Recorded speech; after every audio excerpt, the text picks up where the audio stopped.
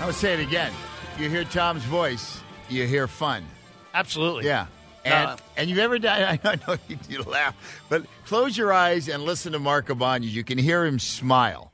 No, you can hear him smile. He's a happy guy. Yeah. And I'll tell you, Tom's also bringing out Tom's a happy guy, too. Well, Tom's a happy guy, but he's bringing out the best in Tim Roy because Tim Roy's got a very good wit about him. Yeah, And yet it's hard to tell jokes when you're a solo act. We should remind people before Bob Myers gets in here, there's still some limited tickets available, believe it or not, for Games 3 and Games 4 at the Oracle to see Warriors Nuggets. So go to click and roll at Warriors.com for tickets for Games 3 and 4. Now, everybody, of course, is going crazy about the Warriors this, the Warriors that, this and that, but we are journalists, Larry. We can't, everybody's kissing the Warriors off and on. So I've been doing this a little longer than you. I want to show you how a guy with a blog would handle the Bob Myers interview. You. And Bob, I'm so glad is that Bob you're here. there?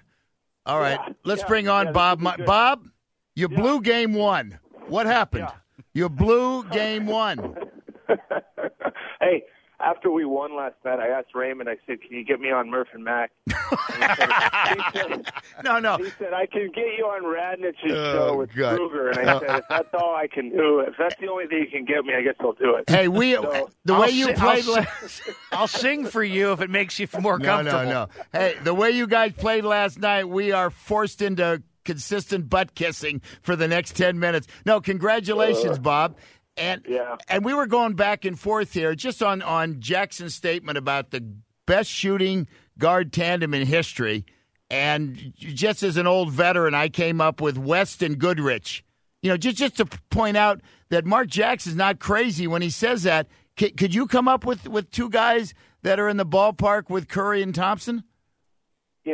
I'll ask. That's a good one, Jerry, because I'll defer to you, but I'll ask Jerry what he thinks because obviously he's got 50 years of experience. I'm going to ask him. I'll talk to him today and see what he says. But they asked George Karl after the game last night. I watched his press conference, and he said, "You're right, Gary. When you hear it said, it's easy to kind of dismiss it and say, are you kidding me? The Warriors, Thompson and Curry, best ever." And it's easy to say no, but then when you start thinking about it, people pause for a while, and they sit there and they think, like George Karl did last night. And the only one he came up with was, which I don't think is as good, was Cassell and Ray Allen, Sam Cassell and Ray Allen, when he had those guys in Milwaukee. Mm-hmm. But he said Cassell couldn't shoot the three. You guys know how good of a mid-range guy Sam Cassell was, but he said Cassell couldn't shoot the three like Curry. So how about Jordan and Paxson? Jordan and Kerr, Jordan and Hodges. Jordan and anybody. I think Jordan. It depends what you're talking about. But he was never. I don't know what his career from three was. I mean, I don't know if it was in the 40s. I think he was like 30s or. How about at the end of his career? How about at the end? How about this one at the end? Magic with the set shot and Byron Scott. No. I mean, they're both great players. Well, no, but I mean, Magic. No. I mean, these guys are pure shooters now. I mean, I can see why Jackson said it. Yeah, I mean, but you're right. Yeah, you hear it, and you kind of initial reaction is pretty dismissive to say, "No, that's crazy talk." But you start thinking about it. It's pretty fun to watch. I sit at the games, and when you go on the road to watch a playoff game, you don't.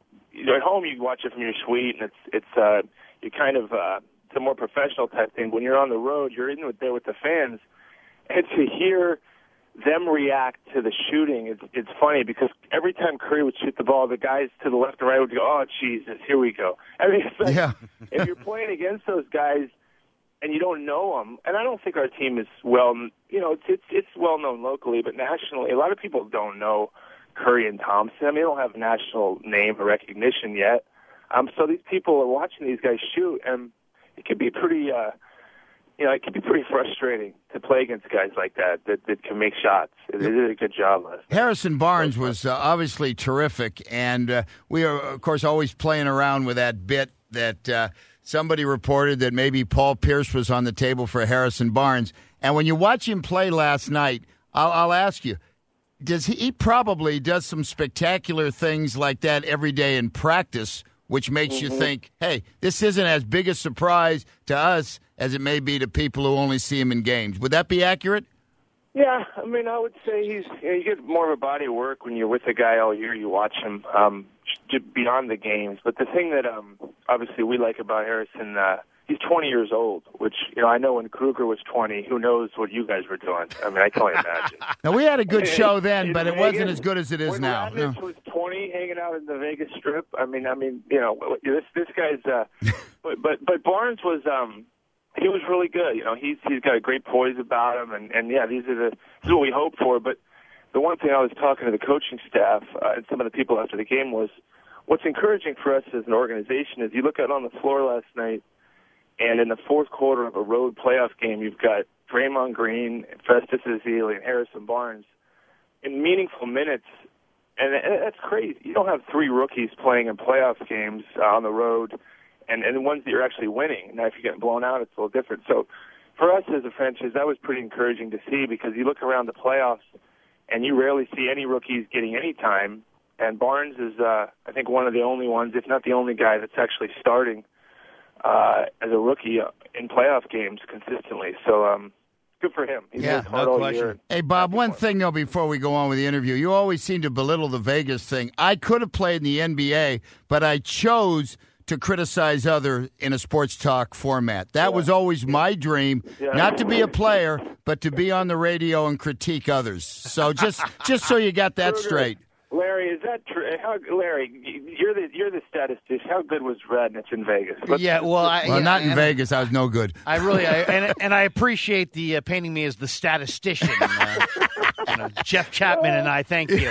Okay. Yeah. By the way, Bob Myers joins us on the Ring Central guest line with, who was a statistician, though, and I'm not joking, and I told Larry the other day, Ray Ratto, that's what I said, how does Ray know everything? And he was a statistician for St. Joseph High School sports. Wow. So there you go, really, Bob. That's quite revealing. That's pretty good. No, I saw Ray at the game. He wasn't there. Jason Kidd was way after him then, right? Those guys. He was gone. No, I think they were there, right? Wasn't that the backcourt, Kidd and Ratto? Yeah, the best shooting, yes. Hey, let me ask you this, Bob. Backcourt. I'm watching this series, and I don't see why the Nuggets are this dominating team. I mean, was Gallinari that much of an impact for them? Because, they were supposedly the best rebounding team in the league. You guys out-rebounded them, even with Fareed last night, by a pretty decent margin. Are you surprised the Nuggets haven't looked better in the first couple of games? Because outside of the final 5 minutes of that third quarter of Game 1, I think you could make an argument you guys have outplayed them. Well, I think that we've played them pretty well. Our players and our coaching staff have done a great job of game planning, and the players have actually really risen up in the difficult environment to play well. So that's a credit to them. But what's going on with Denver? They are. I would tell you they're missing two starters still because Gallinari going out was a 15 to 20 point a night guy. He could play 4, he could play 3. He was just a weapon. And to have Wilson Chandler coming off the bench for them, who now is starting, was a huge luxury. And the other thing I would say, which I think you guys will see, unfortunately, and I'll see too, Fareed's not Fareed right now. He's a huge part of what they do. And I think he's going to get better, and we're going to see Fareed put an imprint on this series at some point because he hasn't been himself. And I know the guy, and he's a competitor, and he's just, whether it's his ankle or just trying to work himself back in, he's going to, before this series is over, he's going to have a big, like I said, imprint on it. So Larry, they don't look like themselves to me for those two reasons. I do think Gallinari and also Fareed coming off the ankle sprain, it changes their team a little bit. But I do think they're going to – this thing's a long way from over.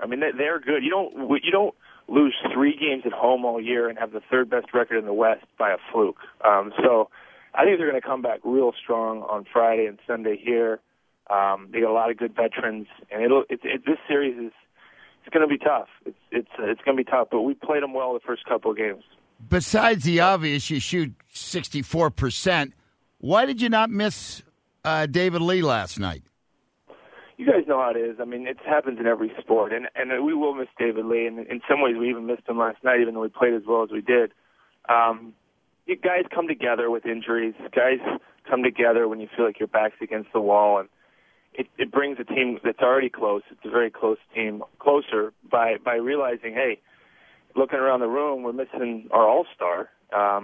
You guys got to step up. And for Harrison Barnes, as an example, it's a moment to either embrace it or actually run from it. And he did a great job. But David, it's going to, again, this thing's 7 games. This isn't the NCAA tournament. So if it's the NCAA tournament, you don't see these classic games where Carolina State goes on and shoots 50, 60%, wins games, and all these things happen. In the course of a 7-game series, we're not going to shoot 64%, I don't think, again. So it's going to be tough. But our guys play well. Denver has a great coach in George Call. He's going to make adjustments. It's fun, though. I'm happy for our fans and our coaching staff and our players.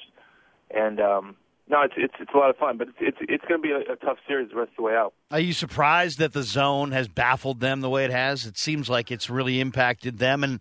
And outside of Corey Brewer, I can't think of a perimeter shooter that I really fear on this squad. Yeah, that's the one thing. Every team has a weakness. I mean, we have weaknesses. Every team has them. I mean, even the Heat, as good as they are, having no post presence short of LeBron, although he's a pretty good one, it's not his natural game. So Denver's weakness, I would say, is their shooting. So if you can zone them and make them shoot, you maybe have a better chance of beating them. The problem with that, and I think it's not just like you noticed it, Larry, other teams see that. I'm sure people have tried to game plan against Denver and tell them, for a team that leads the NBA in points in the paint, that make them shoot from the outside. It's harder to do than you think. And the other thing is when you zone a team, your rebounding suffers, and they have such length at every position that they'd kill you on the glass. I think they led the NBA in offensive rebounds. So it's easier said than done, but what we've been able to do is zone them a little bit and still rebound in the zone. And that's why I think the zone's been effective, because they're a team, because they're so athletic, they miss shots and they go get their own rebound. But I think that's Fareed. I really think Fareed is – people haven't seen the Kenneth Fareed that they will see. I think he's going to be a factor in this series, and he just hasn't been. He's a double-double guy almost all year long for them. So, but the zone's been good. That's the one thing Denver doesn't do well, I would say, is shoot. So it'll be interesting to see how they adapt to the zone. All right, congratulations, Bob. One suggestion, I'd go, now's the time, go in and renegotiate with Joe. Right now. Hey, you guys, did you make it to any games this year? I saw the Lakers when you guys played Steve Nash's return. I was there. You leave it at third quarter or half? Where did you take off? No, it was a good game. So I stayed. That's when he got there. No, I waited till the game ended so I could walk out and see if anybody recognized me. So that was it. Yeah, that's pretty. Yeah. All right. Well, maybe one of you guys maybe you'll make it out for one of these. It should be a good atmosphere at Oracle Friday and Sunday. Hey, so any update on Curry's ankle? Yeah, I think it's fine. I mean, look, it's the other one, in quotes, not the bad one. So I saw him on the plane and getting off, and he says it's gonna be fine. He'll get treatment and all that, but we're not practicing today because we wouldn't have anyway. So he's gonna get treatment, but he's fine.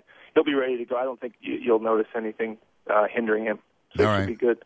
Again, congratulations, Bob. It's a great time to be a Warrior fan. So enjoy it at least until Friday. All right, guys. Thanks for having me on. Thanks, Bob. Yeah, Bob Myers, general manager of the Warriors.